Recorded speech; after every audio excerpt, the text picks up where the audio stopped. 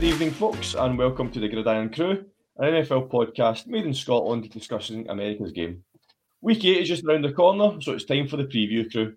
I'm your host, Dan, and joining me tonight are some of the finest crew members. First up, he's a Sunday night / Monday night football social media hero, because the rest of us are still in bed. Also, his team seems to have turned a corner, much like him when he joined us from his car. Stu, how are you? Right, I'm doing great. Yeah, that was a brilliant intro. I wasn't expecting that. I love that you got that you managed to bring us on a bit of a journey there before you introduced me. I did. That's what it's all about. Nobody knows where we're going. That's the usual. That's the whole podcast normally. Right. Like no direction at all. You got off lately here. Next, there's a guy here. There's a bit of chat that he loves a big horn. So we've heard that it's Craig. Welcome. Superb. I'm good, mate. I'm good. Enjoying the weekend's football, and I'm looking forward to doing some of the previews of this weekend's game as well. There's a few crackers lined up, so it's going to be a good one. Yeah, and we get an extra hours football. Clocks go back. We bonus this weekend. So I don't forget your red zone starts at 5 o'clock, boys. Well, that does for us, not for Stu, obviously. So, but we extra hours worth of red zone. So bonus. I know, Stu. You might actually get company for some of Sunday night football. I probably because my clock doesn't change till it's another week for us. So we end up. This is one of those great times of year where I'm only 6 hours different from the rest of you. So we can definitely maybe for the first half of Sunday night football there might be more of you kicking around, and that should be quite fun. As the Bears against the Chargers, also we might not just bother. Grant will be there. Front and centre. Excellent, guys. Thanks for joining us tonight. So we're going to go with a kick-off question. So following the last week's game with the Eagles wore their Kelly green jerseys, and Travis Kelce was interviewed, and he tried to call dibs on Jason's jersey, saying nobody's getting it, it's mine. Well, Jason turned around and told him, beat it, you're not getting it, I'm keeping it. So tonight's quick kick-off question is, if you could pick any match-worn NFL jersey from any player, from any team, from any era, who would it be and why? Craig, we'll start with yourself. Whoa. Yeah, had a good think about this one. I was trying to avoid the kind of obvious answers. So, I think everyone would want a signed Tom Brady jersey, not only because it's probably the most sought after jersey and the most valuable jersey that you could probably get to auction off, but from a Homer selfish point of view, I've only recently followed the Vikings in the past maybe 6 seasons or so, but I was thinking about legendary players that have changed the game for the Vikings. So I'm going to go for Randy Moss, and I'm going to pick up a signed Randy Moss jersey. I think there's a few kind of modern day players that I was thinking about as well, but I would go for Moss, because when you look at some of the videos of Moss at his absolute peak, he was just unbelievable. Just such a great wide receiver. Record-breaking wide receiver, and just phenomenal talent. So I would absolutely love to get a signed Moss jersey. Thank you very much. Great shout. Sorry, go. I was just going to say, Dan, Smudger, you wouldn't choose a Blair Walsh. I would not choose a guy that changed the game. Changed the game in massive ways. He certainly changed the result of a game for you guys back in the day, and became a bit of our group, the crew, a bit of a crew mascot, shall we say? He's a cult figure, Blair Walsh. I'll give him that. And I would maybe, if I was going to have my framed Randy Moss jersey right in the middle of my my man cave that I'll get one of these days. Maybe there'll be a wee space on the side for a Blair. I'll put him to the left, obviously, because he likes going to the left. So the Blair Walsh make him comfortable. Way left of the Randy Moss jersey. What I was going to say, when you say about Randy Moss jerseys, I think pretty much everybody in the NFL could have a signed Randy Moss jersey from their own team. Aye. No, great choice. Stay with yourself. I was thinking about this long and hard, and I think for me, there's obviously, we've never won a Super Bowl, so it's kind of harder with it. You're in the same boat, it's kind of hard to go, because, obviously a lot of people will be able to choose a guy and go, I don't know, let's say, imagine that if you're a Steelers fan, you know, you could maybe say, like, I don't know, the boss, like, you know, grab Jerome Bettis or whatever, like, you know, a jersey for 2005 signed, and he played for a bunch of other teams as well and did well, but, you know, that was the year he won his Super Bowl. For a Bengals fan, it's kind of a bit harder, but, like, for me, like, I love watching, I guess, like, one of my favourite players ever. I love watching, like, old video, like Big Willie kind of thing. So it's like, I love an O-line guy as well. I love a big boy. Yeah. So I think for me, it has to be that, or maybe if I'm going more recent, Andrew Whitworth. Like, I mean, he did win a Super Bowl against us, but I couldn't be mad about that. So Andrew Whitworth has been like one of my favourite players of the last like 20 years kind of thing, like especially when he was a Bengal. And part of me was happy that we traded him, or, you know, we let him go to the Rams, like, because they seemed more likely to win a Super Bowl, because when he went, we were entering that downturn cycle, like, before we got Burrow. So yeah, no, probably, I think Big Willie before that, but maybe Andy Whitworth is a second kind of choice. What about you, Dan? Mine's is going to be a complete homer pick, and it'd be no surprise to anybody because my picks are always homer picks. Well, I mean, someone else. I know that is true, but mine's an obvious one. Is what I mean. More like I've got to go any year for the early 90s, the Super Bowl winning teams with Michael Irvin shirt, the white. It's got to be the white one. Okay. Nice. Michael Irvin 88 shirt, the white one. It's just class. And also, my dad has unfortunately met him as well, and he seems like a very nice guy as well. So, has he? Yeah, got to go Michael Irvin. He'd be claim to fame there as well. Yeah, he's met him when the NFL, when the Cowboys played at Wembley, because my dad was working on the sideline. All the TV crews were obviously there. So he's going to ask, who did that come up with? That's pretty cool. Darryl Johnson as well, the Moose. Picture with him as well. So, nice. And Emmitt Smith as well, I think he got as well. So, I thought you were going to say Emmitt Smith, actually, because that's usually like one of the ones that the Cowboys fans kind of, especially from that 90s team, like that's the kind of guy that they sort of gravitate towards. Yeah, I'm a wide receiver guy though. He was a big team. Yeah. What's that? I'm a wide receiver guy though. Aye. I prefer my receivers to my running backs, to be fair. That's a debate for another day. I was going to say, so does most of the team's GMs, going by the way they pay them. That's exactly what was meaning. That's a discussion for another point, as we've covered many times this season. Yeah. Excellent, guys. So let's get cracked on with the games. So we've changed up the order tonight. So tonight, first game up is going to be the tale of the quarterbacks from the first round draft this year. We've got CJ Young again. So CJ Stroud, yeah. Stroud. Interchangeable young quarterbacks there. That's what difference does it make? CJ Stroud versus Bryce Young. So, Craig, take us through the story of their season so far. Yes, definitely. Like, this is the headline of this matchup for sure. The fact that you've got the overall first pick and the overall second pick against each other. I think if you're the Houston Texans right now, or you're a Texans fan right now, you, on the evidence that we've seen so far this season, you're going to be absolutely delighted that you've opted for CJ Stroud. He's had an absolutely brilliant start to the season.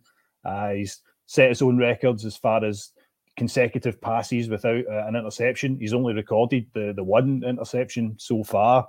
He's just looked so calm, composed, really, really settled into this Texans team. And his stats don't lie. He's thrown for over 1,600 yards and he's got 9 touchdowns so far. So absolutely brilliant. And I think this matchup against the Panthers as well, because it's this first overall pick, second overall pick, I think he's going to probably want to prove a wee bit of a point as well, like kind of, showing a wee bit of this is what you could have had. The fact that the Panthers, say they've patched him and they've gone for Bryce Young, who on the flip side of things hasn't really, fulfilled the potential yet. He's shown flashes of what he can do. But, Carolina, they are where they are. They're not winless for no reason. They've had a lot of struggles. Their defense, their secondary in particular, it's been poor. It has been banged up. I think it's fair to say that yes, maybe they would have improved a little bit had they not had a lot of the injuries that they've had.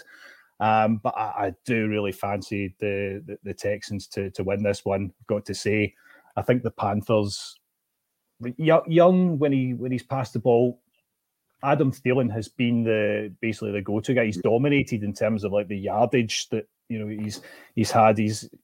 When he left the Vikings last season, I was a wee bit disappointed that we decided to let go of him.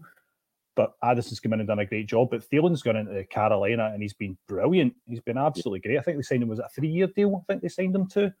But he's absolutely dominated in terms of targets so far. So if you're an Adam Thielen fantasy owner, you're probably quite pleased from that point of view. Maybe not so much if you're like a DJ Chark owner, for example. Yeah.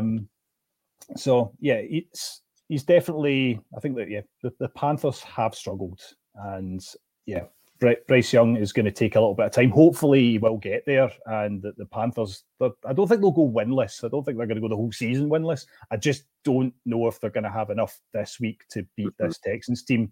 I think the Texans see this as an opportunity to go over the 0.5 mark as well. They're 3-3 at the moment. Is that right? Correct me if I'm wrong. Yeah.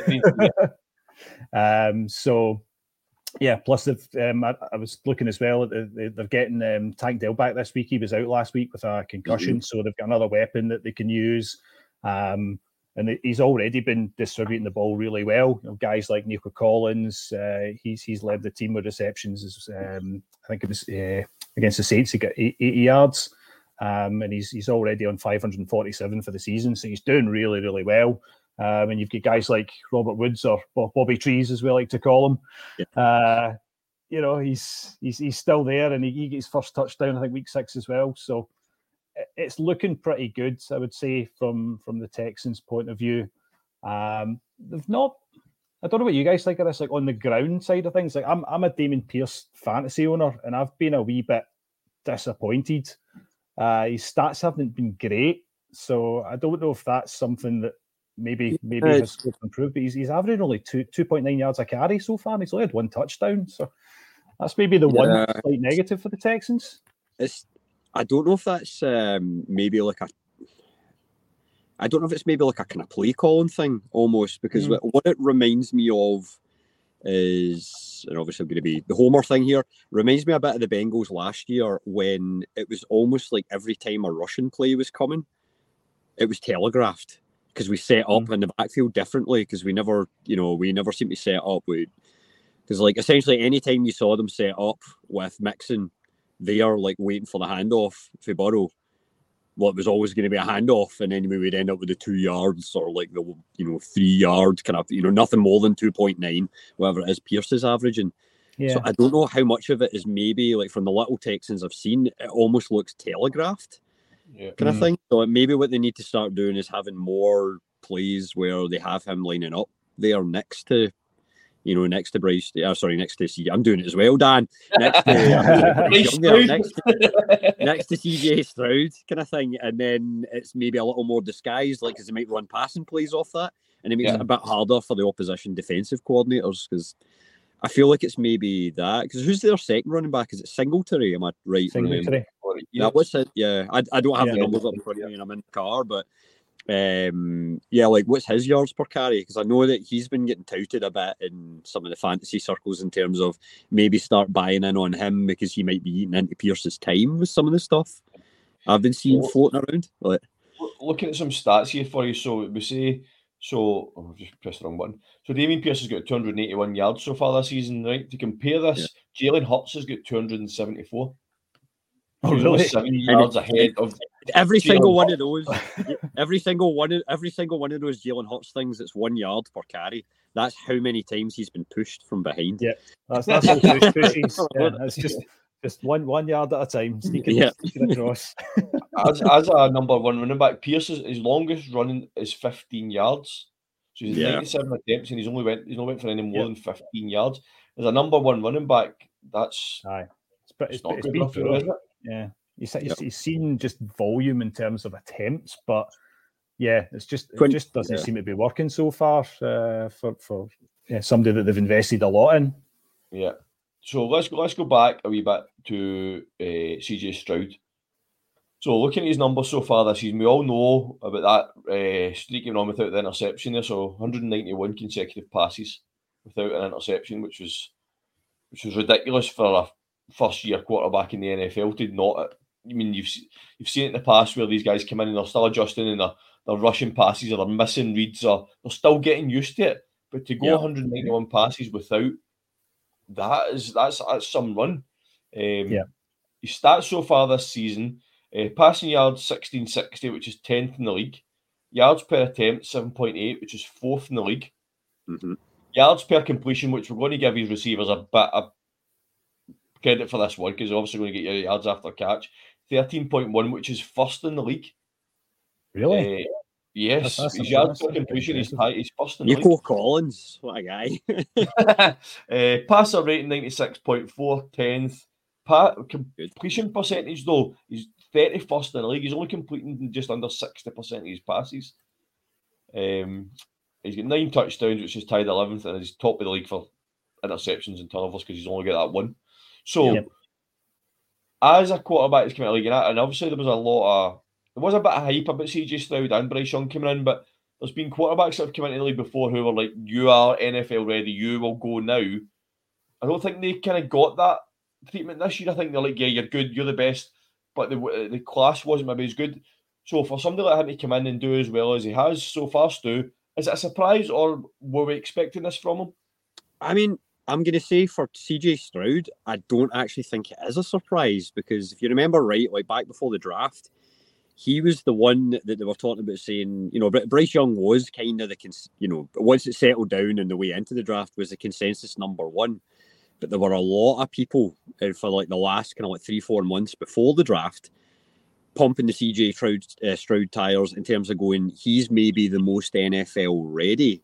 He might not have the highest like overall ceiling in terms of where he can get to potential wise, but there was a lot of people saying like, you know what, this guy's good and he can come in and he can run an offense, and if the play calling's decent, he's not going to do anything stupid, and he also has enough of his own skill and own savvy that it's what we like talking about systems quarterbacks a bit in this show, I've noticed, but CJ Stroud is like a guy that he obviously he's not a Lamar Jackson or a Patrick Mahomes or a Jalen Hurts who can maybe make a moment of magic or something like that, but he knows his reads, he knows what to do, but he can also sometimes make that little bit of an extra throw kind of thing as well, or put it, he's putting that ball into tight windows and it's getting there. That's one of the reasons he's only got 1 turnover so far. But yeah, for me, I wasn't actually that surprised. I mean, I'm surprised in the sense that he broke Warren Moon's record kind of thing, that whole thing of passing him, because Warren Moon's a bit of a legend up here in Edmonton, kind of thing, and he was also a legend for Houston, who we're talking about. So that's why it's kind of, they would have been the Tennessee Oilers, I guess, at the time. And but it's, for me, I wasn't that surprised with CJ Stroud being that good. Bryce Young, on the other side, though, I'm not surprised at where he is, but I also don't think he's actually been that.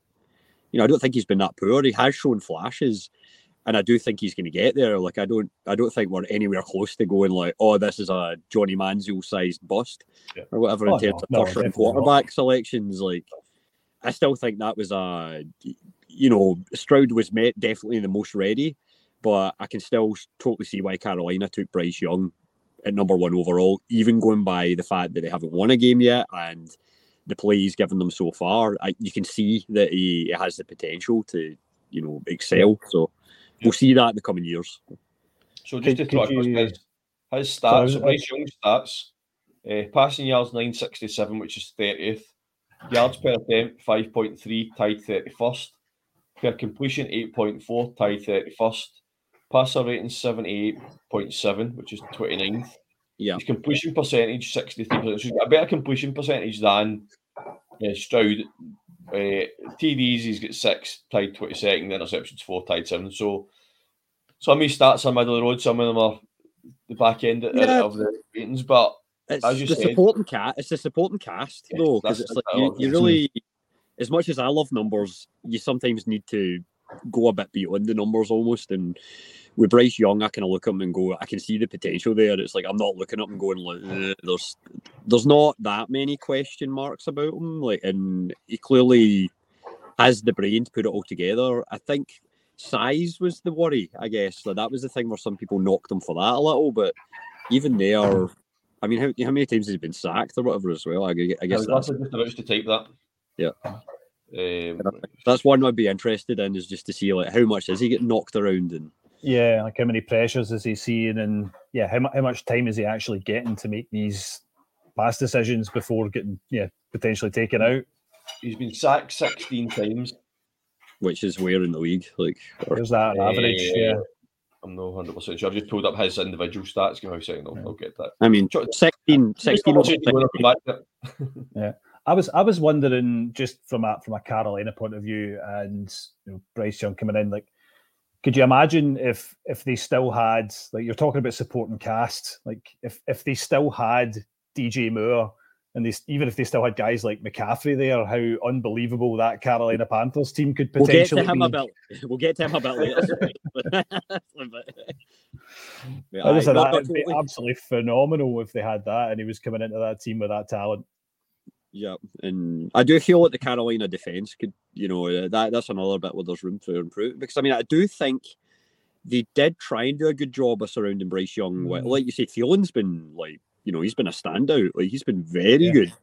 And, he's definitely shown he still has it. And then a guy I know really well from last year with the Bengals that I actually think we really miss this year, Hayden Hurst. Just, that tight end, like, who is able to, as much as he's a receiver and a threat for touchdowns in the red zone, it's more the blocking kind of thing. Because he can do both. Like, I think that he's going to be invaluable for Bryce Young as well. It's more guys like DJ Chark's kind of struggled. Miles Sanders, he's really not impressed me at all. And another Edmonton local, actually, Chuba Hubbard, I feel it has probably stolen his job now. Like, just with that injury before the bye week, Chuba looked good like 2 weeks ago. He's average. He's done not too bad. He's 4.5 yards per carry. You had Miles Sanders, I think he's in 3.1 or something in comparison with that. And he's got that shoulder injury as well. So you might see more of Chuba Hubbard. Like, he looked all right against Miami. That was the thing. That, like, the weird thing was that game, the start of that game anyway, the Panthers looked really good. Like, I don't think anyone expected them to come out the way they did, take a 14-point lead, and then they just totally fell apart. Whatever clicked, I don't know. But I noticed as well, I was reading up in the lead up to this week, that the play calling duties, it's going to be Thomas Brown, the offensive coordinator, that's going to be calling the shots rather than Frank Reich. So I don't know if that will make much of a difference, but just when we're talking about how maybe the passing games may be a wee bit one-dimensional in terms of seeing so much volume, and that the running game, maybe Chuba Hubbard takes a wee bit more of that, the running side of things. So we'll see what happens. Yeah, Frank Reich came out and said that was always going to be the plan. It was just more a case of when they done it rather than if they done it. It was always the plan this season, was once he felt they were comfortable in a position where he could hand over, then he would. So I think that's why he's not been. Is that point when they're 0-6 and they're like, yes. I mean, I think that it makes sense though, because it's like they're 0-6, they're definitely out of it, like even in terms of their division. So hand over the reins, because I do think that probably I'm not going to call that being BS, like, Frank Reich's just saying that to kind of save his blushes a wee bit or anything, but I think that's a fair point, and I think it's a very good plan, because they may as well. They've got a young rookie quarterback, new offensive coordinator that's kind of, because he came in this summer, didn't he, as well? So, like, just let him drive the bus for the rest of the year. 11 game edition now or whatever, like, just to see how they can get on. Like, it's a whole different. What was I going to say? Oh yeah, we just on that coaching part as well. Like, how much do we feel the Houston Texans improvements have been down to bringing in somebody that's been part of the Kyle Shanahan Niners coaching tree? Because that's one thing with Houston is, we all talk about the Niners system, and I know they've fell on hard times a little bit in the past few weeks, but they're so consistent, and they have such attention to detail. And how much do we feel that the Texans have, like, adopted that kind of, into their own kind of mentality and build.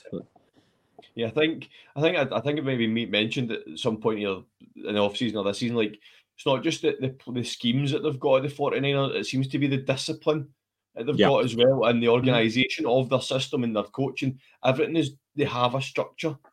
And it looks like D'Amico Ryans took that to Texans. So obviously he's going to put his own spin on the plays and everything like that, but he seems to have taken that structure and that what works behind the scenes at the 49ers to an extent, and he's put it into Texans, which will be a massive, because the Texans for the last couple of years have been a bit of a shambles in terms of nobody knows what's going on with them really.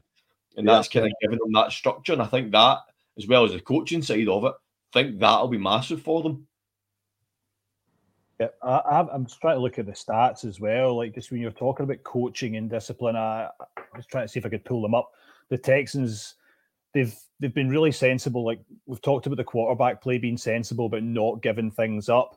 Again, from a coaching point of view, I'd be really interested to see have they improved in terms of penalties they gave away, yardage that they're giving away, making themselves just more difficult to beat purely on the fact that they're not giving the opposition those free hits, those free opportunities, and those bonus yards through just lack of discipline.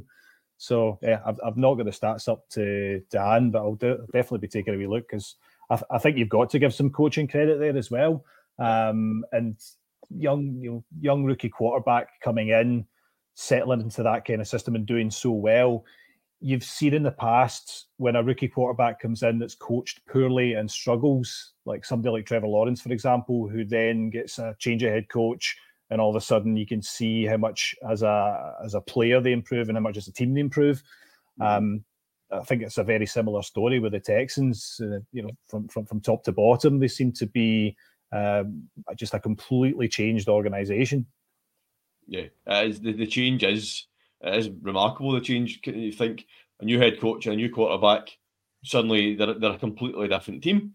It's just simple changes like that. So that's been a good discussion about the two quarterbacks. I'm going to flip over to the another guy from the first round, accompanied these two guys. So Will Anderson, he massive props coming out of the draft for him. We've all seen the moves that the Texans made to get him in the draft. So just pulling up his stats so far this season, 16 tackles, 8 assisted tackles, 1 sack. Have you seen much in this season, guys? How's he looking, Craig? Have you seen much of him? I've not seen huge amounts of him this season, in all honesty, but I'm just looking at the defensive stats for the Texans as well, and they are definitely they're a difficult team to beat. They've not in the season so far. Just looking at the games that the Texans have played so far, just going to bring it up. Just looking at the amount of points that they've given away. Yeah, just where you're looking up, Smudge, I was going to say, for me on Anderson, I don't know if he's fully flashed yet. Because I mean, like you're talking about that, it's like he was kind of first defensive player taken off the board, and why like you said, like they did what they did to move up, and that was fantastic on draft night. It was very exciting, because we were watching it. I think we were both talking about it during it, but he's not you can see the potential and everything there, but he's only got 1 sack on the year so far, and he was kind of brought in to be this kind of destroyer. So I mean, I don't know. I think you'll probably get. It's one of these things. It's like I was saying with Bryce Young at the other side of the ball on Carolina. You can see he has the tools. You can see he has the makeup, and he's going to get there.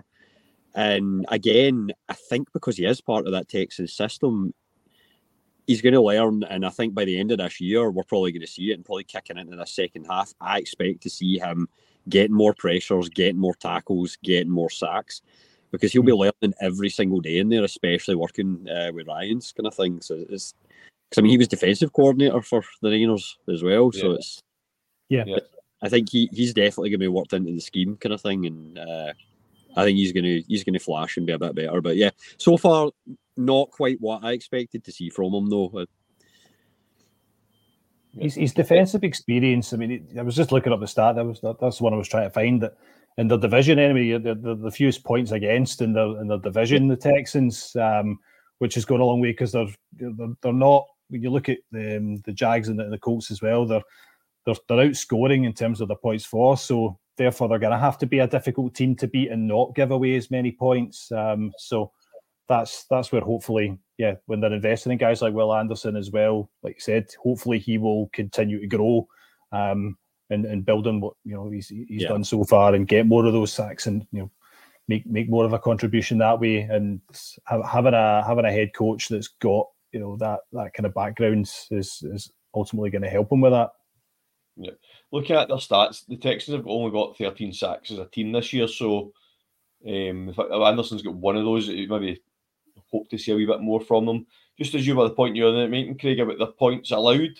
I'm just counting. I kind of see this numbers. My 1, 2, 3, 4, 5. There's 6 in the league for points allowed. 113. So difficult. So you've got the Ravens, the Cowboys, the Bucks, the Chiefs, the 49ers, and then the Texans in terms of points allowed. So their defense is obviously standing up for them and doing well. I think that's been a great discussion we've had on this game, guys. Let's move on to predictions then. Smudger, you kind of gave yours away already, but we'll come back to you first. I'm all in on the Texans on this one. I don't think that Carolina are going to have enough. I think this is going to be a really good opportunity for Stroud to show the Panthers exactly what they missed out on. So I'm going for a Texans win. Stu? I'm going to be completely boring and also go along with, I can't really see it being anything else other than a Texans win this time as well. I think that the defense is too strong in Carolina. They're not quite there yet, like on both sides of the ball. And I feel like the Texans are going to have a fairly easy day of it. Yep, I'm going to make it a full house and we're going to curse the Texans here. That's a day. Yeah. But what I will say, I think we will maybe see Anderson stepping up this week. I'm going to go for Anderson getting at least 2 sacks in this game. Oh, okay. Make a note of that one. I've not got anything right this season yet, so that's just chuck it out there, Dan. Chuck it out there. A lot of stuff like that, especially when it comes up. You can go, see. Exactly. I was right. I can go when I was wrong. Anyway, guys, I think as we say, the Texans I think are going to be too strong here. Stroud started off the season so well, and I think as we've talked about, Tank Dell, Nico Collins have really stepped up this year for the Texans, and with what you guys mentioned, Thielen's the only one really doing it for the Panthers, which doesn't help their run get their pass game. So let's go with Texans on this one, guys. Okay, let's flip ourselves across to the East Coast for this one. We have New Jersey at New Jersey. Oh, nice. The New Jersey Classic, love it. So it's the Jets at the Giants, and there's only one place we can start this conversation, and it's with the Giants. I mean, I don't want to seem to be biased and sticking the knife into the Giants, but what is going on with the Giants this season? I don't think we really spoke about them much this season yet, have we, in any of the pods? No, I don't think we've done much of a deep dive into the Giants so far. We've had a few on the review show. Like I know we've had after some of the games, we've had a few discussions about issues, shall we say, with the G-men. So, I mean, it probably feels a bit harsh that we're actually coming after them after they've won a game. To be fair, but they won against Washington, who are like the most Jekyll and Hyde team in the NFL. You don't know what Washington team are going to show up, and it was the terrible Washington team, not the gutsy, going into overtime against Eagles Washington. This was the completely fall apart against the Bears Washington. Like it was that kind of Washington we saw. This was the Washington that has Sam Howell sacked 40 times this season already. Yes. That's the Washington that turned up against the Giants last week. And they beat them 14-7. So again, it's not like they didn't do a Miami and stick 70 points on the board against them. It's good that they won. Let's be honest. So the Giants won. They broke their losing streak, and shout out to Murdo, who flew all the way over there to witness it in person. Our mate Murdo, the Giants fanatic. He had a brilliant time by all accounts. It looked amazing. I was going to say, tell you what though, like every time one of the group flies over from Scotland to go see a game in the States. They seem to go to like the lowest scoring match possible. So remember the stud was the most boring game. It was 9-3 or whatever the hell it was. Yeah. It's like they must be like, they guys are from Scotland, they're coming over. We'll give them a soccer score instead of an NFL score. Yeah. Exactly. So No, it was not a classic. It's going to seem a bit strange here, but I'm still going to stick the knife in, but I am also going to jump to the Giants' defense for a second here. All right. So this season, they have lost to the Cowboys, they've lost to the 49ers, they've lost to the Seahawks, they've lost to the Dolphins, and they've lost to the Bills. Did anybody realistically expect them to win any of those games? Giants fans. Yeah, well, yeah. Optimistic Giants. When you rhyme those teams off, though, you're right. Those are some very strong teams that they've been playing against, and you would probably say no, you wouldn't have expected them to win. You would just hope that they would compete. You'd take them to the. You'd hope they'd win at least one of those games, like maybe one or two, kind of thing, because it's.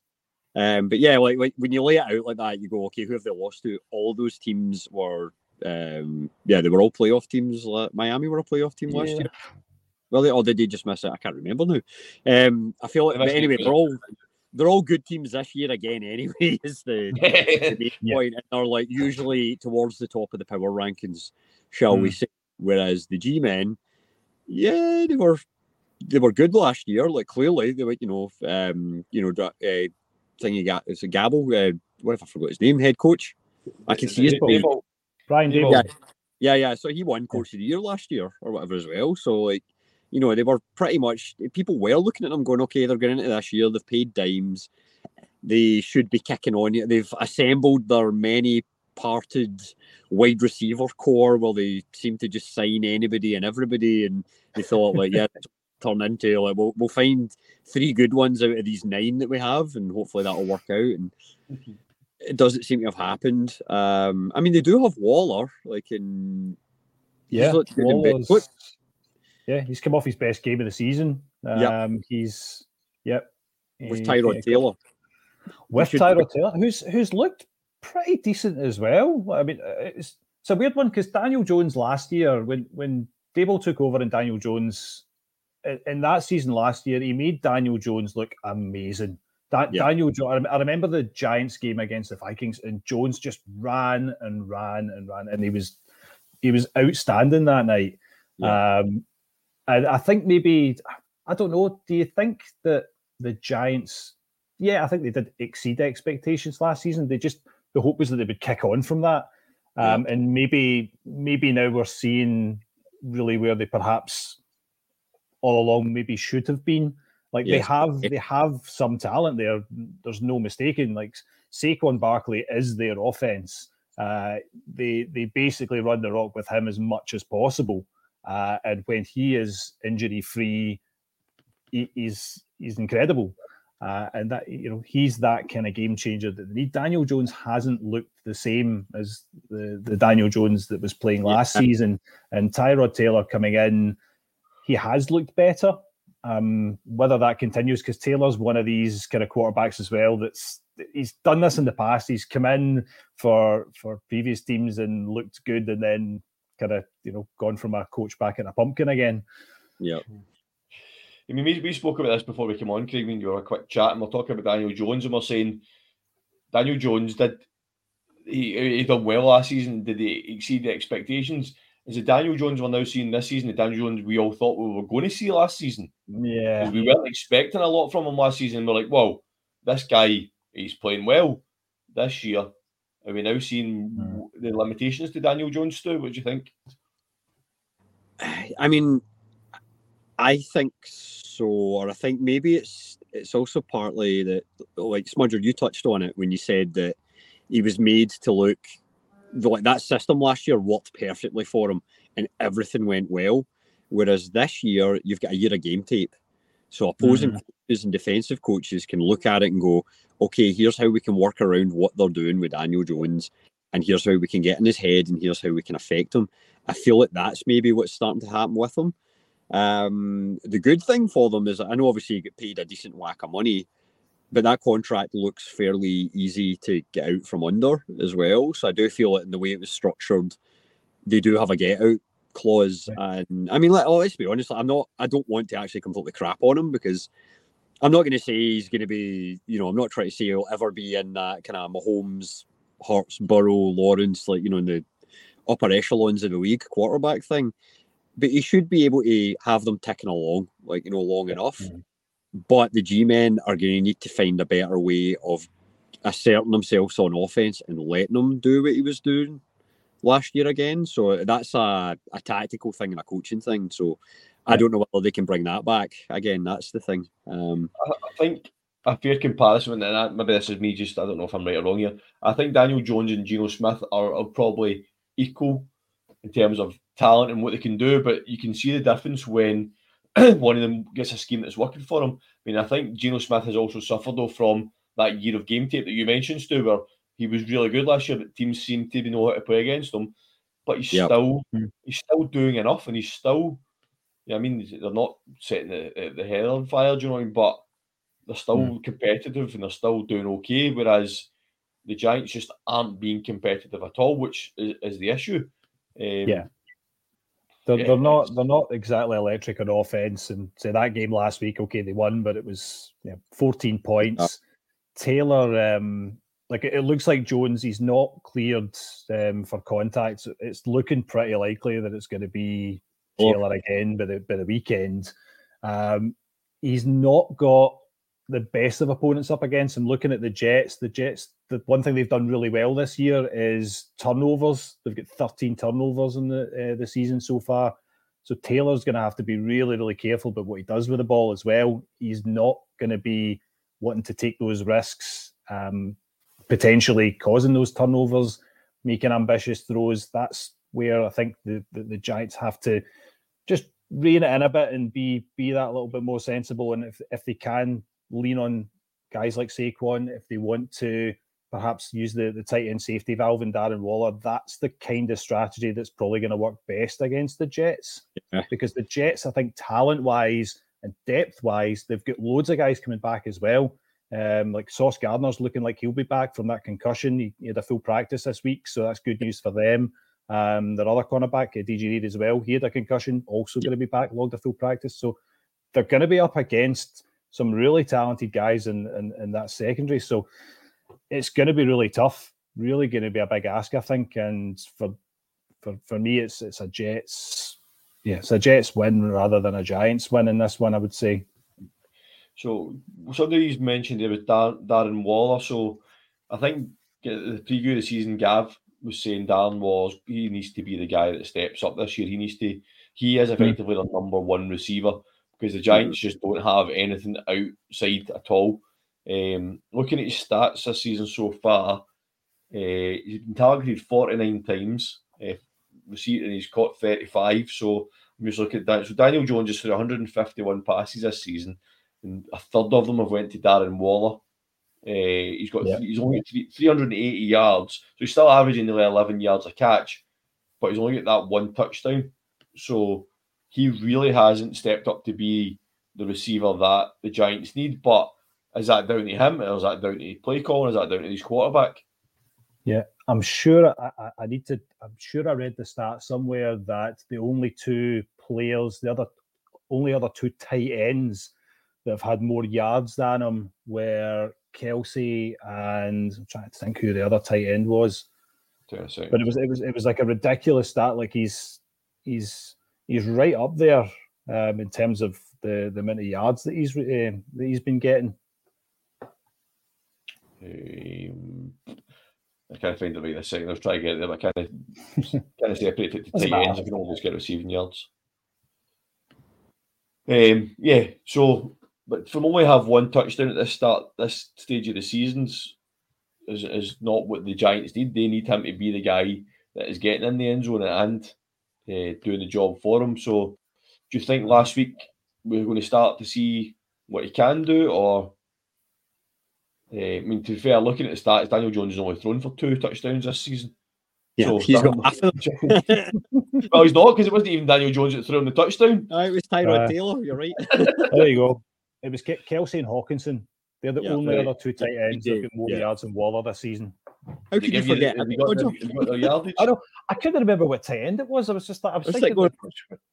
Yeah. Have you got the numbers there, Craig, for the two of them in terms of yards? No, I've not got the numbers. Just I saw it as a wee snippet. I was like, that's a brilliant wee nugget. But that's it. Waller the baller.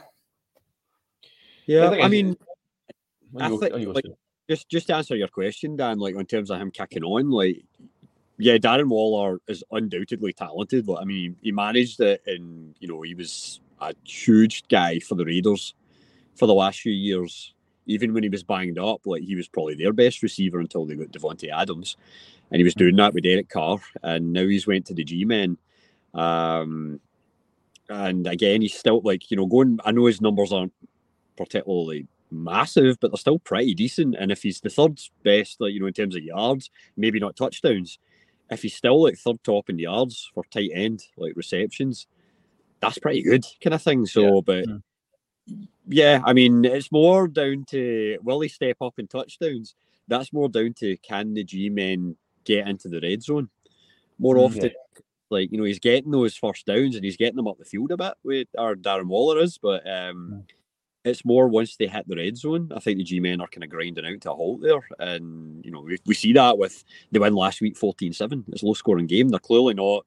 They just don't have the high-powered offense. And what happens in the red zone is it's a bit easier to clog up and stop Darren Waller. If you're able to, okay, cool, let's just double team him because he's probably the guy they're going to go to, because he's such a big body.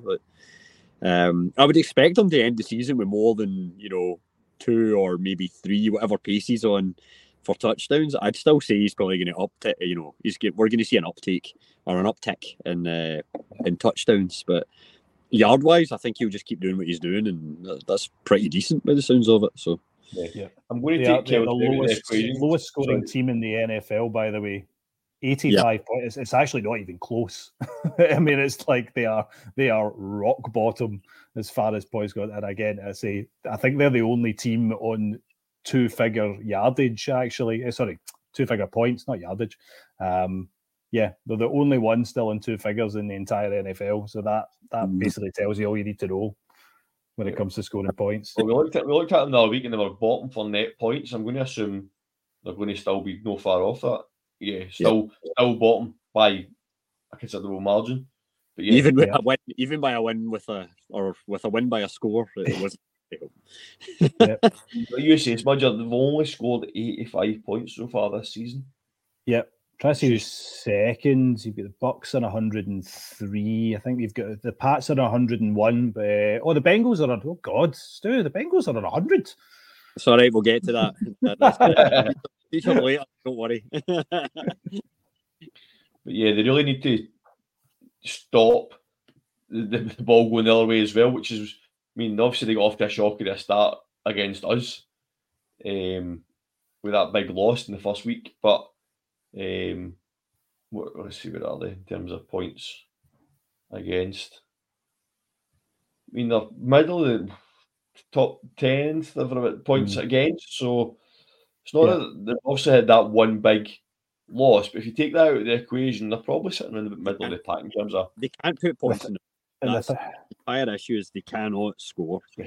And they're getting... If they ever do get to the red zone, teams just go, fine, Barkley's going to be running it and Waller's the target, so they just take that. Yeah. And that's the thing is as well... Sorry, Stu. I was going to say, the thing this is a team that's not had the bye week as well. So, I mean, this is a team that's how bad the scoring situation is. Yeah. it's really, really poor. Yeah. I think they've got a long way to go to turn it around. And I think, to be honest, we could sit here all night and talk about the Giants and how they could turn that around, but I think Keith might come on and cut us off if we do that. So we better swiftly flip over to the other side of MetLife Stadium. The Jets. What have we made so far? Obviously, we know the headlines at the start of the season with Aaron Rodgers going out and stuff like that. How has Zach Wilson came in and how has the team performed without Aaron Rodgers, and with the hype just kind of went away and they seem to not be in the spotlight as much anymore because of Aaron Rodgers not being playing? Has that helped him, do you think, Stu? I think it's probably helped Zach Wilson a little bit because I don't know if you guys agree, but like what I have seen from him as the seasons went on is he seems to be trusting his own abilities a little bit more, and he's also the play calling has obviously been completely simplified and brought down. But he's not like trying to do too much anymore. He's started to learn to trust the guys round about him, because I think the Zach Wilson Jets that they had previously the last few years, they didn't really have that much to help him. Whereas the guys they brought in for Aaron Rodgers, like, yeah, okay, I get it. We all laughed because it was the 2015 or 16 Green Bay Packers. Like, for a lot of it, Breece Hall and those other guys. But those guys they brought in are experienced and they're used to working in an offense that goes to the playoffs.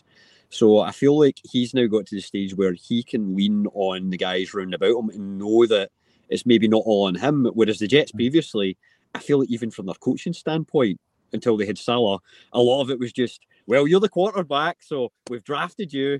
Get out there and work some magic, boy. Like, that was their whole stance with Zach Wilson. Whereas this year he's learned, like, okay, cool.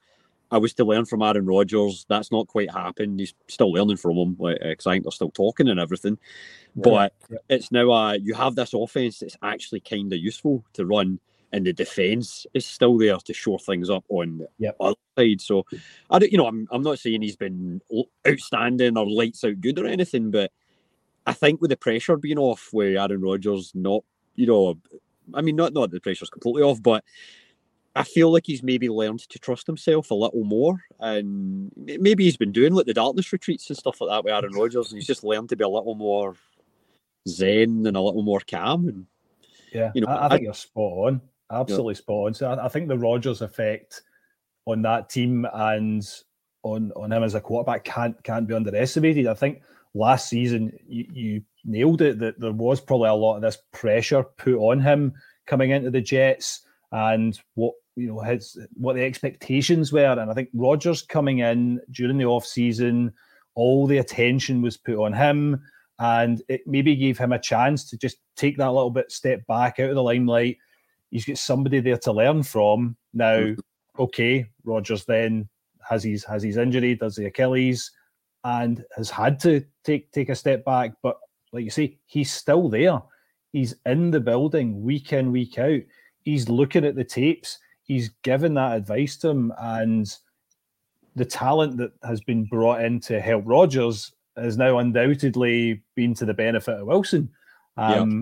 So that all these things combined, I totally agree. I think that has really benefited him, and I think because of the Rodgers injury so early on in the season, and because that completely changed the expectations of what the Jets were going to do, in a weird way, again, it takes the pressure off him, because nobody's expecting him to come in and be Aaron Rodgers. But he's come in to, as I say, better weapons, a system that's been built for Rodgers, but naturally he's come in and probably just trusting in his own ability, like you say, Stu. I think a point as well. I think this was very clever from Aaron Rodgers, and it shows his experience. And I think it took a lot of pressure off Zach Wilson. I remember when he got injured. I don't know if it was when he got injured, or in fact it was before he got injured. And he said, "Look, I'm here for a year or two, and then Zach Wilson is the future franchise quarterback of this organisation." So he basically gave Zach Wilson that confidence boost to say, "Look, I'm here, but you are the future of this organisation." And just something as simple as that, and what you say, I'm learning from Rodgers, and even just Rodgers, he's maybe just giving them wee pointers here and there. That's going to make a massive difference to someone like Zach Wilson, who probably confidence was shot to pieces and potentially was wondering, where's my NFL career going? He's a completely different player this year with, like you say, Rodgers is there, he's in the building, he might not be playing, but you can see the impact he's having on Zach Wilson. Even if he's just winning the locker room as well. I mean, there was all the kind of controversy last year, like what he said in the media during the interviews, and what his teammates around him were showing in terms of what t-shirts they were wearing and all that kind of daft stuff. It's hopefully something that you can kind of put behind him, and moving forwards is a completely different player to the kind of rookie that we saw last year. So it's definitely been a big stepping stone for him. 100% agree. I think that whole the organisation as a whole has taken big leaps the last few years, because the Jets, let's face it, for a long time, like apart from, I guess, that kind of period like 2000 to 2008, 9 or 10, like kind of in there when they had Sanchez, and I know everybody likes to laugh about the butt fumble, but that Jets team, like they were tough for like to play against, and I like even the Patriots. I don't think they like to beat them, but I don't think they enjoyed playing them as well, just because they were a good team. And I think if the Patriots weren't in their division, they might have had a chance at winning a Super Bowl back then as well. But after that, I feel like the Jets just descended into disarray for a good decade or so. And this is as we're finally seeing in the last 2 years, they've come out the other side of it. And that stuff last year with Wilson, I realised some of that he brought on himself. I didn't really like that because I was kind of a bit like, oh, they're still fractured. And I think you can see there's still, problems in the locker room or whatever if you've got guys running around with shirts on going like, the Mike White ones. Yeah, the Mike White ones, which again, nothing against Mike White, but Wilson definitely is a guy that should have more potential than him, but Wilson was acting like a cocky little poop. Yeah. Part of the problem, but I feel like the Jets have, even with this Aaron Rodgers thing, it's almost been like a rallying call as well, but the structure and stuff they have around about them, it's like they've been able to go, you know what, we pulled together this time instead of doing what we've been doing for the last decade or 15 years. When something goes wrong, we just tumble like a whole kind of house of cards coming flying down or whatever. But yes, I think it's been, it's obviously not good because like you look at them and you go, you know what, if they had Aaron Rodgers, maybe they would be Super Bowl contenders, and maybe all the hype in the summer was right. Because I don't know with Wilson whether they can win a Super Bowl this year. But they're showing that team does have potential, and I think it could be a growth point for them next year. But... Yeah, well, looking at their schedule so far this season, this is a team that has beat the Bills and has beat the Eagles. Yep. So they're 3-3, but they're 3 wins. They beat the Bills, they beat the Eagles, they beat the Broncos. Fair enough. I mean, yeah. The Chiefs only beat them by 3. Broncos. The Cowboys blew them out. And the Patriots beat them in a 5-point game. So, apart from the Cowboys game, they've been in every game so far and have beat the Jets, beat the Eagles and the Bills. So, and that is without Aaron Rodgers. I mean, he lasted 6 snaps or something. So, yep. Yeah, they're 3, but they're showing that they can win big games. And that can only be a good thing for them. I mean, they're just unfortunate they're in this division with the Dolphins, right, which we all expect to run away with the AFC East. But is that second spot up for grabs? The Bills aren't the Bills. We've spoken about that. Yeah. Can they get a second spot in that division? Who wants to take it? I'm not 100% certain because, okay, like you look at that division, the Dolphins are still top 5-2. The Dolphins they've shown they can score points. They can score points for fun. We all know that, but we also know they're capable of losing games. The Bills haven't really been the Bills we've expected them to be, but I can't see the Jets getting into the mix in that division. I don't know if I see it. I think the Bills and the Dolphins have got too much still. Yeah, it's a tough one, but I think both of those teams are definitely going to finish above them in that division. I think they'll finish third. I don't think that for all that the Pats have shown some signs of life in recent weeks. I'm just not 100% convinced that that's going to happen this season. But for me, it's still Bills and Dolphins in that division. I'll counter that and I'll say, do you know what? Ooh. I think the Jets can come second because the Bills, they're still, ever since the game against us last year and what happened in the playoffs, they still look discombobulated. There's like something weird going on, and Hurts is still Hurts and Diggs is there, but I think all things considered, I think when it gets down to it, I look at the Jets and I just see a team that is becoming more consistent. Like you just said there, Dan, apart from the Cowboys game, however, like most of it, they're in it like, it's been one score, like 3 points, 5 points, kind of losses like that, where they're in every single game. Whereas the Bills, I don't know. I always sometimes you're like, oh yeah, they're all world, and then other weeks you just go, nah, they could lose. kind of thing. The Dolphins are going to win the division for sure. But I think the Jets, I'm not saying they will, but they definitely could not win the division. They could come second. Yeah. Will that be enough to make the playoffs? There you go. Will that be enough to make the playoffs? I don't know, because I feel like there might be one of the other divisions or a couple of the divisions that have 3 teams. Yeah. So, but I could see them come second. And if the Jets come second in the division, like, what a building block to have going into next year. Yeah. Looking at the Jets' schedule for the rest of the season, sorry, Kevin, come back in a second. So they play the Giants obviously this week, then they've got the Chargers the week after. I'm not going to go through them all, but games that you would say are risky for them between now and the end of the season. They've got the Bills, and they've got the Dolphins twice, and, well, the Patriots, but we know the Patriots already beat them, but that's the last game of the season. I think the way Patriots are going, that's not a risky one. So, of all the games they've got left, at least half of them are winnable. If they can finish round about where we're talking 9 and 8, it's going to be close between them and the Bills.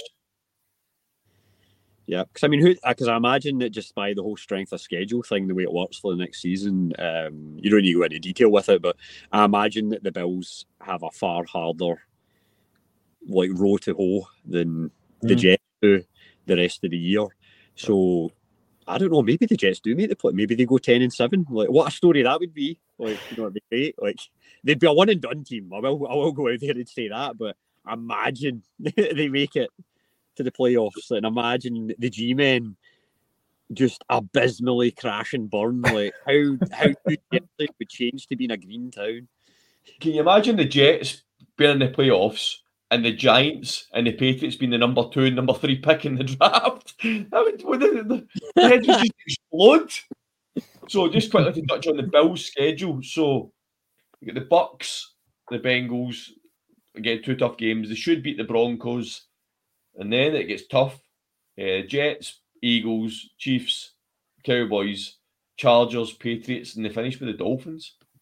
That's a tough second half of the season for the Bills. So I'm going to go with you this one, Stu. I think the Jets, if they can keep doing what they're doing and staying consistent and not making mistakes, and basically hanging in games. You've seen it against the Eagles. They just hung in there and then took their opportunity.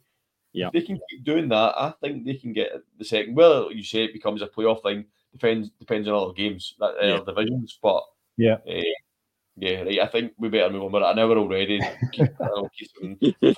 we even hit the Bengals game yet? I mean, that's why I'm moving on. Right? We're moving on because I know Keith will be on the chat saying, "Hurry up, guys!" So quickly, predictions, Craig. Jets win. I don't think it's going to be a high-scoring classic. I think it's going to be a low-scoring affair. I think that's safe to say. But yeah, Jets are going to win this. Yeah, I think Jets are winning this. I'm going to say the Jets win it by more than a score. I think 10 or 11 points. And I feel like the defense for the Jets is getting, I think they're getting a pick 6. Go out there, stick that on at the bookies. There you go, 5 on pick 6. Why not?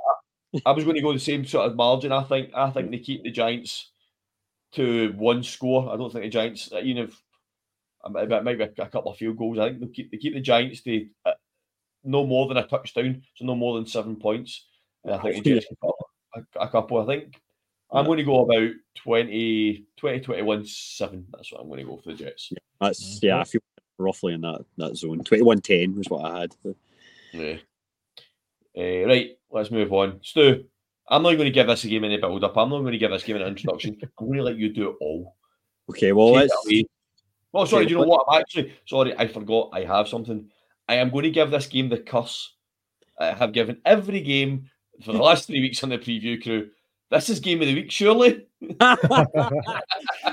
that again. Do you know what? No, it's game of it, and I'll get into this. I mean, I'm not going to mess around and go into huge backstories or anything, because you're right, Keith will be murdering us, but it's going to be game of the week if my man on the opposition team, and I think I've turned into a total Niners fanboy, because I've been going on about DeMarco Ryans. I didn't even go into how I held myself back with Salah going, he came from the Niners system as well, or whatever. But there you go, I've done it now.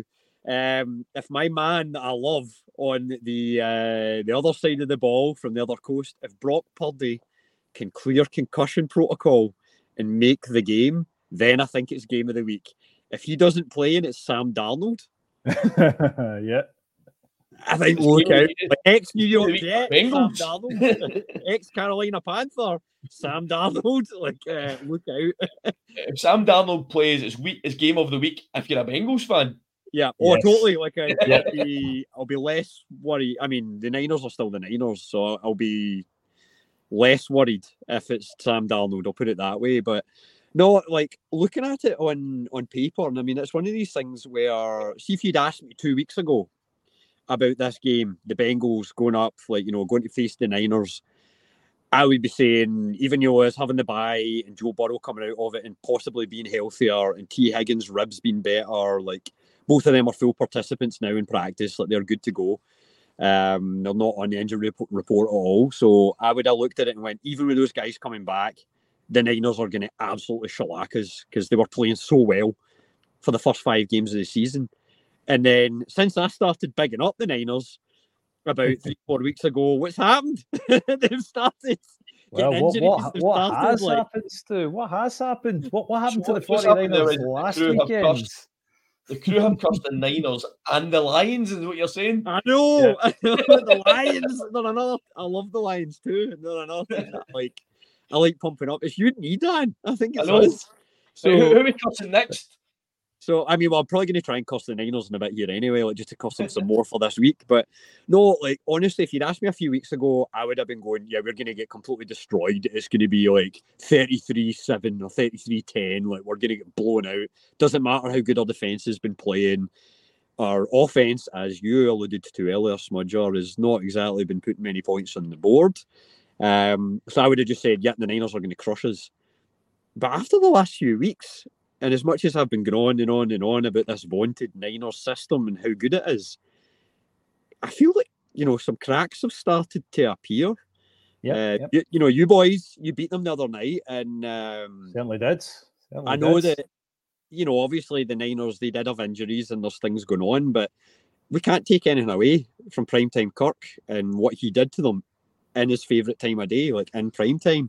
So, you watch them pick that the defence apart.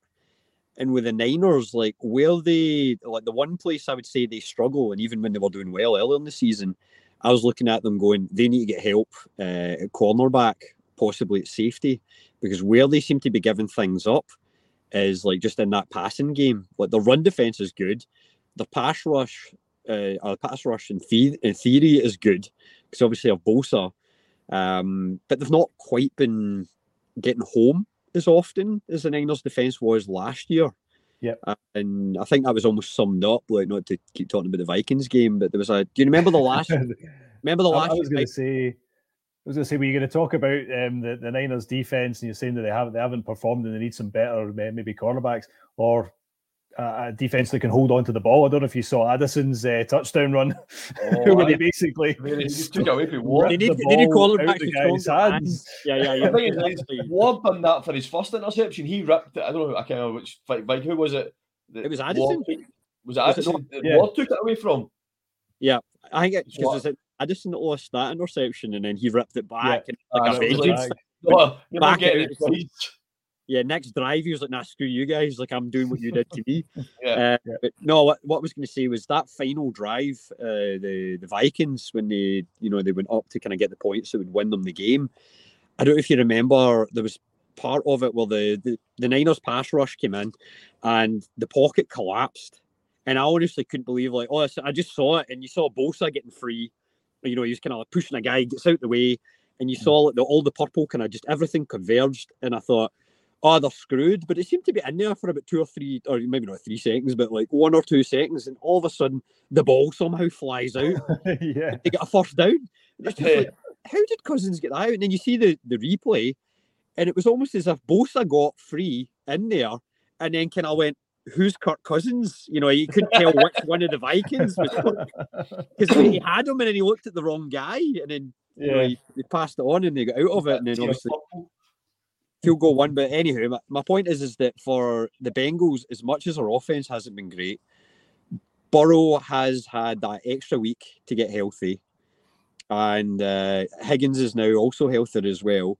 So I expect our wide receivers to be a lot better, and that is the one area that the Niners' defense especially struggles in. 'Cause I think, like, when I was looking at the stats before this game, like, they are 90. I think they're what they're looking at. They're 19th. They're tied for 19th in terms of their like defense against wide receivers in the league. That's tied with the Steelers.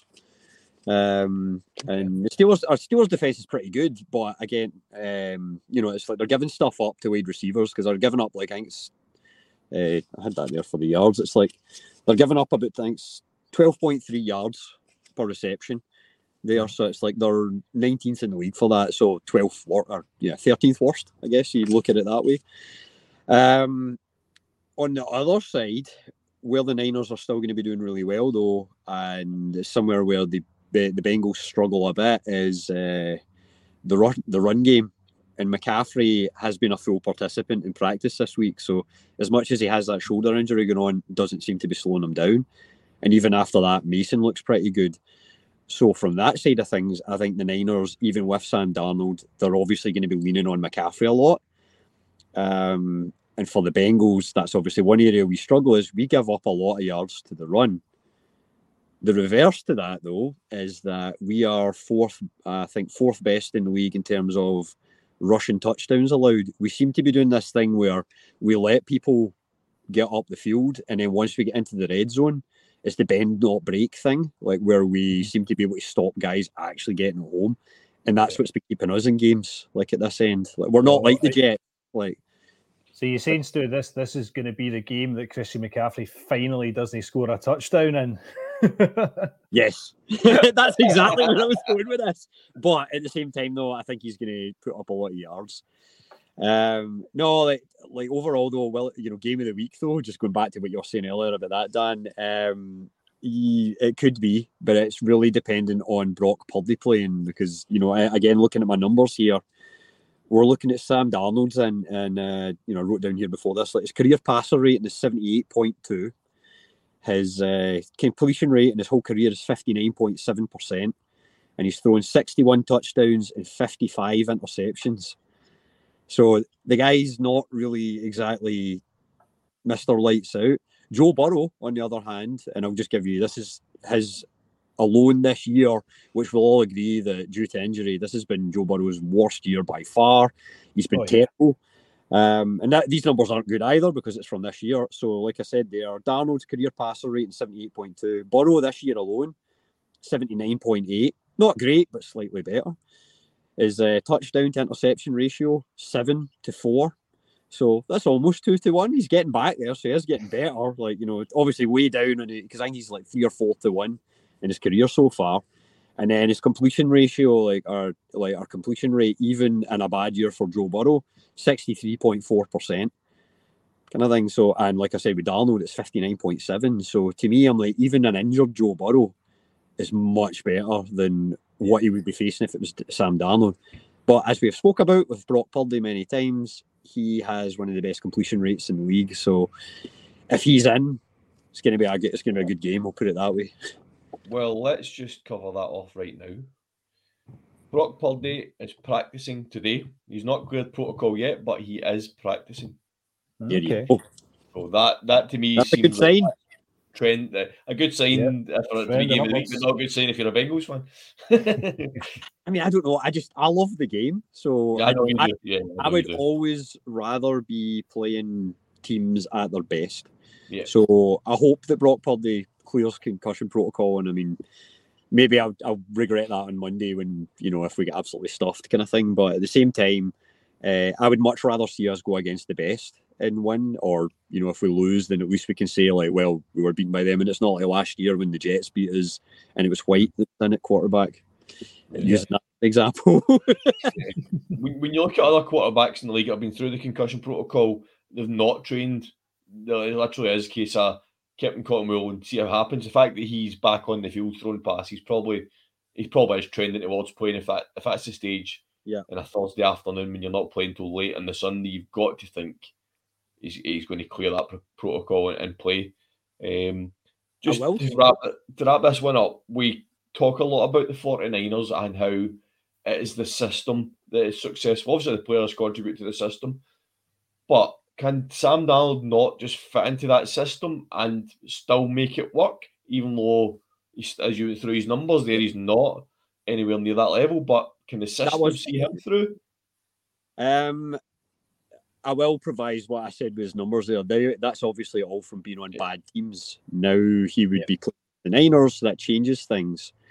The second part to the injury thing, though, I will say, and this is, to me, is probably a bigger deal, maybe even than Debo being out, is Trent Williams. He's still not practicing fully.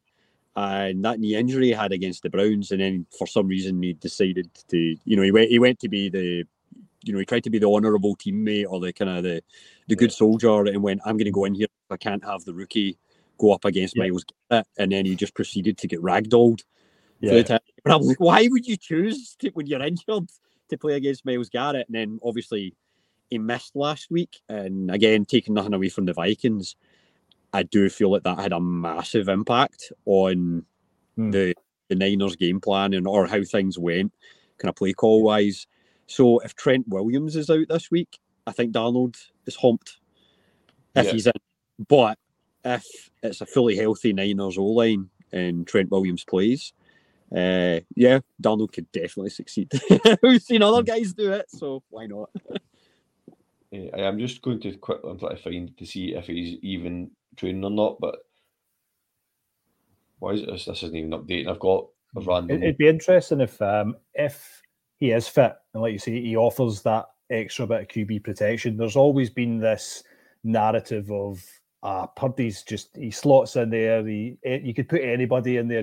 Anybody could suit up as quarterback for the 49ers and succeed. Yeah. So it would be a really good comparison if Darnold does come in and he's got all that protection in front of him, and does Darnold then suddenly look incredible?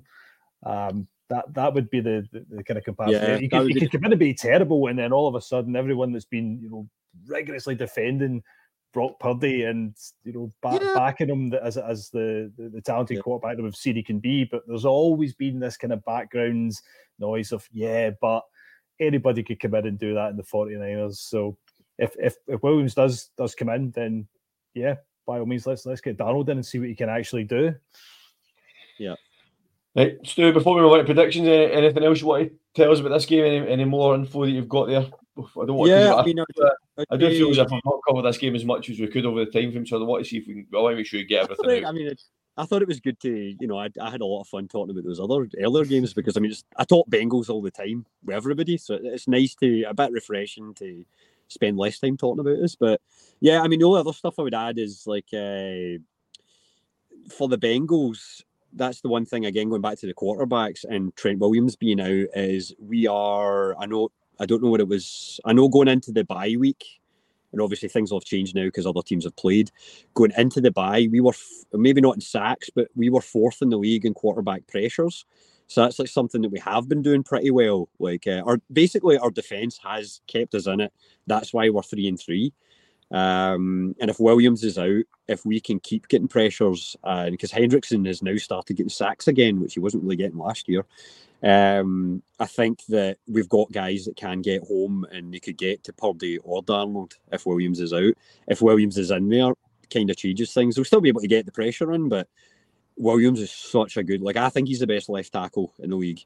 No offense to any left tackles that you guys love, but Williams he's a bit loves a flag, but he's an animal and a mauler kind of thing, so you expect that. For us, again, on left tackles, Orlando Brown, I know he's been limited in practice this week. That's the only other note I have there of note on injury for the Bengals. ADG's still out, but our linebackers have been doing okay without him so far, so I'm not too worried on that. But Orlando Brown might be one to watch, although I feel like it's maybe just maintenance, kind of thing. That's why he was limited, rather than we're actually worried he's going to miss the game. Okay, doke. Excellent. Very good in-depth coverage there. Right, let's get predictions. Smudger. Oh, no caveats allowed. No caveats. Oh, right. Okay, do you know what, Stu? I'm saying Purdy doesn't play, Darnold comes in, and the Bengals get the win. How about that? Wow, I mean, I would love that. I'll go next. I'll let you finish this one off, Stu. I'm going to go Purdy plays, but the Bengals still win. My God, why you put this on me? Because like I'm sitting here going, I'm a Bengals you can't fan, possibly take the 49ers now, Stu. But every single time that we have the 3 sweep or Yeah, I know. 4, however many on it, we literally kiss a death the game. Yeah. And I've been sitting here going like, nah, this is the week. Joe Burrow's back. He's no injured anymore.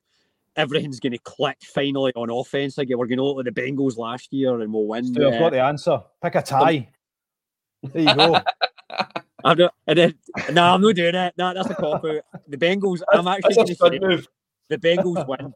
The Bengals win. And so the 3, with Kiss of Death is enacted, Bengals win. To be fair, we've all picked the 49ers to win the last 2 games, and they didn't. Yeah. So, yeah. It's time they win a game again, you're right.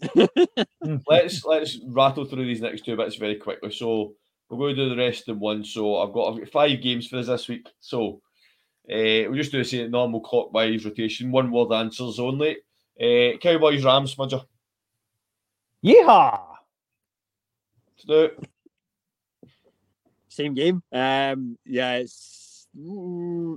think yeehaw is the right answer. Yeehaw. Yep, I'm all for the yeehaws with that as well. Vikings, Green Bay.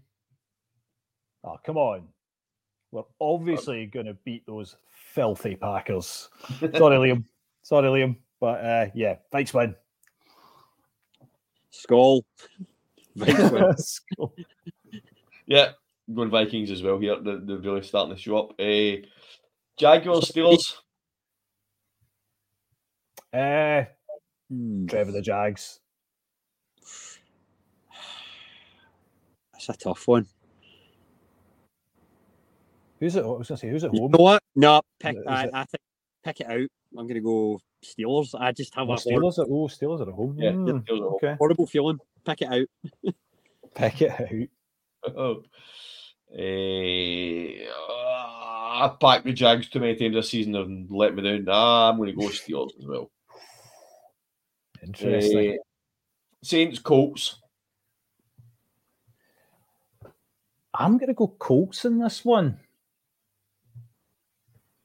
I'm going to say Breezy does it. Breezy does it. Yeah, Saints. After being absolutely raging at Minshew Mania 2 weeks ago and I'm absolutely falling apart, dropped him in fantasy and obviously turned up last week. Yep. I'm not impressed by the Saints this year. Against me. I'm going to go Colts as well. They turned up, but they still lost. They lost to the Browns. I actually just wanted to say Breezy does it. So And last one, Browns against the Seahawks. Oh, this is a weird one. I think DK Metcalf is hopefully going to be back for this one. Browns QB wise, yeah, there's going to be no Watson there, so it's going to be. I think Seahawks. Yep.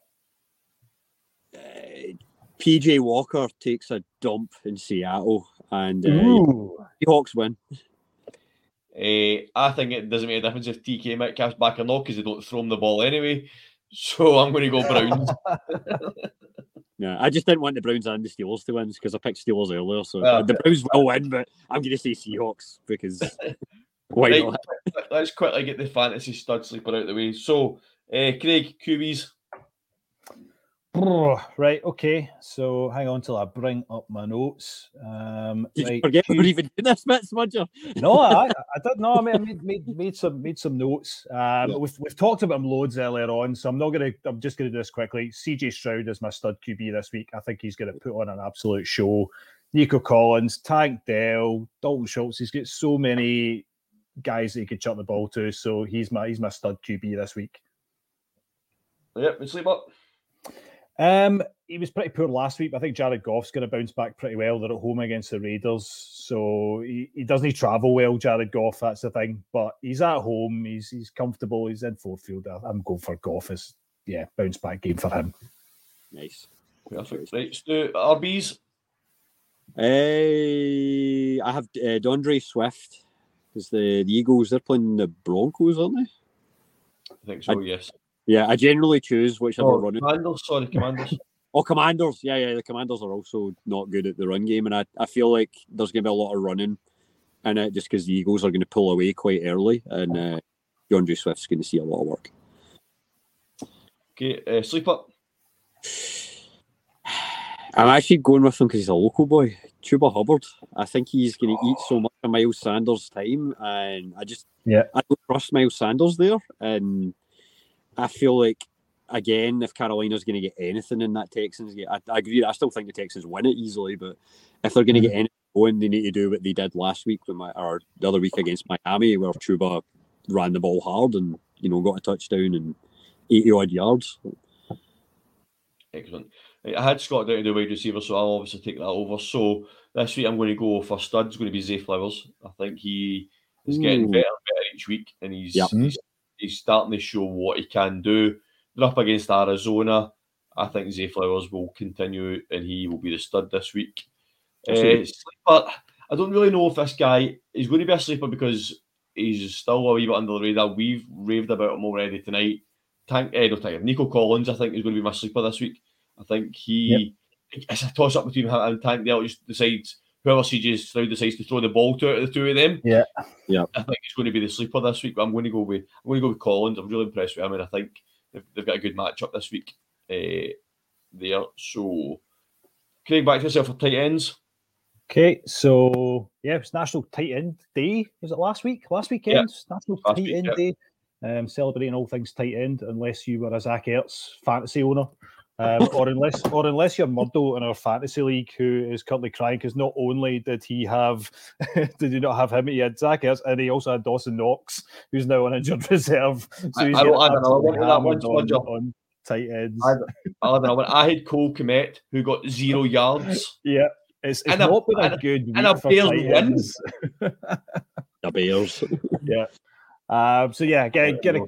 We've talked about him before. Darren Waller, I think, from a tight end point of view, he's going to be the stud tight end. I think for the Giants, I think a lot of the ball is going to go to him. That safety valve that we talked about when we did our deep dive into the New York game. Right, sleeper. So I didn't talk about this player earlier on. I intentionally didn't when we did a deep dive, but he caught my eye just from one play when the Panthers took that surprise lead against the Dolphins. Plus, he's got one of the best names in the NFL, and it's Tommy Tremble, right?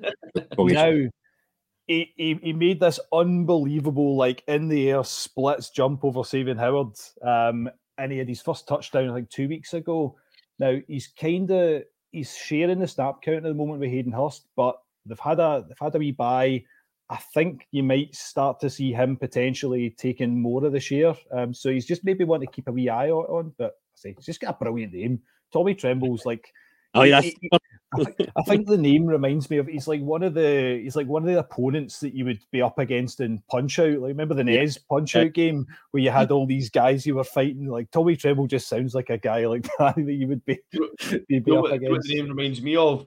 He's that huge defensive lineman that somehow intercepts the ball and runs it back. Just imagine them Tommy trembling down the field. Yeah. Yeah, love it. Actually, back to myself for these. This week, I think I've picked 2 studs. I think this is a problem. And I'm only going to I can't really call one of them a sleeper, but I know I need to. So, the stud this week I'm going to go with is the Jets. I think they're going to just we've already spoke about it, and I do think the Giants are going to really struggle in the Jets defense. Getting Gardner back, I think the Jets are going to really dominate that game. And the only classification I can give this team as a sleeper is because of who they're playing. And I'm going to go with the Bucks. The Bucks have the 3rd best defense in the league in points allowed, but up against the Bills, I think people would maybe not expect that to go. They're probably both studs. I'm not going to argue that, but I'm going to go Jets, Bucks, 2 studs. I'm not going to pick a sleeper. I'm breaking the rules, but I'm making the rules tonight, so it's okay. And stud, Stu, we need to finish off, as always, with the kickers. Okay, I'm going with my stud of the week. I think Fairbairn. We've picked loads of things for the Texans game. It's kind of hilarious. Yeah. We done the same with the Raiders last week and it didn't work. Yeah, well, Kemi Fairbairn, I think I can see him getting a decent amount of points this week as well, because I feel like, even with the Texans scoring well and everything, they're another one of these teams I look at that sometimes they get to the red zone and they maybe can't quite punch it home, so they'll kick the field goal instead. So I'm picking him for stud of the week. For sleeper, I'm going to go with... I've been choosing between a couple of guys for this one. I'm going to go... he's not really a sleeper, actually, because the other guy I had written down was Aubrey, who isn't really a sleeper as a kicker at all, because the guy's been, like, lights out fantasy-wise. So I'm doing the same as you, like, another... another guy to go for, kind of thing. But, I guess if you're looking for somebody off the waiver wire, McPherson's back this week. He should be available in your waiver wire. Good shout. So, bonus kicker. I'm just glad you didn't pick Riley Patterson for the Lions, because Scud's picked him the last 2 weeks and he's done nothing for my fantasy team. Yeah, no, I wouldn't pick Patterson. I mean, yeah, he should be good, so I don't know if I'm going to pick him as a sleeper either. But Anyway, guys, thanks very much. We have had a long pod tonight, but I think we can justify it. I think we have had a lot of very good discussion tonight, and we've covered topics that I don't think we've covered this season yet. And I think we've got a good few deep dives into teams and players tonight, which I think that's a justification to Keith that we've went a wee bit over tonight. I think we'll get away with it. I think we'll get away with it based on the quality that we have produced tonight. Absolutely. It has been top draw tonight, the discussion, guys. I have really appreciated your company tonight for these discussions. So thank you very much. No worries. Nope. Thanks everyone for listening. Sorry, you go. You say, thanks for having me on. It's been a pleasure as always.